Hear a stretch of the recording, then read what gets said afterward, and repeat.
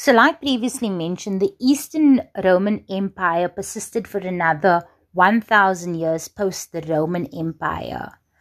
And there was a particular empire in Eastern Rome, a famous empire known as Justinian. And Justinian had a very significant role to play in far as the development of Roman law is concerned.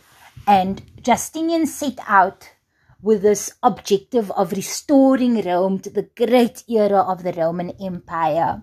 And one of the things that he wanted to do in his attempt to restore Rome to its former glory was to record all of the laws of Rome in one book, to have all of these laws recorded. So we refer to it as Justinian's codification of law.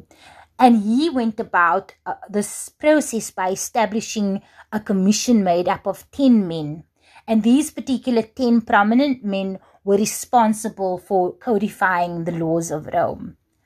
And eventually this codification of the law did occur, and it was in a particular book referred to as the Corpus Jurus Civilis, right? A body of civil law. So we see Justinian's codification of the law in this Corpus Jurus Civilis, and this particular document or this particular book is divided up into 4 different sections. And the first section of the book is referred to as the Digester.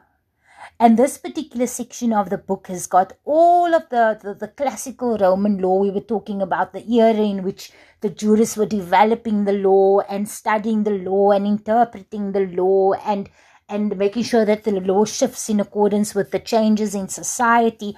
All this great legal minds and their great classical works as far as Roman law is concerned is recorded in the section of Justinian's codification of the law referred to as the Digester. And this particular book or this particular section of the Corpus Jurus Civilis is a thick, hefty section, and it's made up of 50 volumes, right? The second section of the Corpus Jurus Civilis is a smaller section made up of 4 volumes, and it is essentially what would today be considered a law student's textbook. So it goes about taking these more complicated principles of law and writing it in a way that it is more accessible to the common man. So writing it in a way that it is clear and it's easy to understand, and it's fortunately for the students of the era, it is only 4 volumes long in comparison to the Digester with its 50 volumes.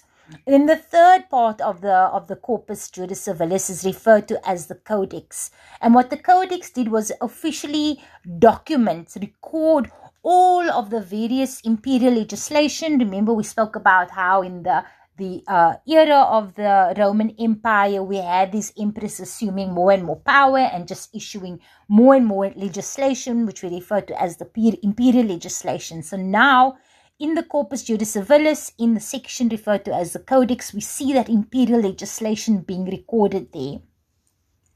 And then the final section of the Corpus Jurus Civilis is referred to as Novella, right?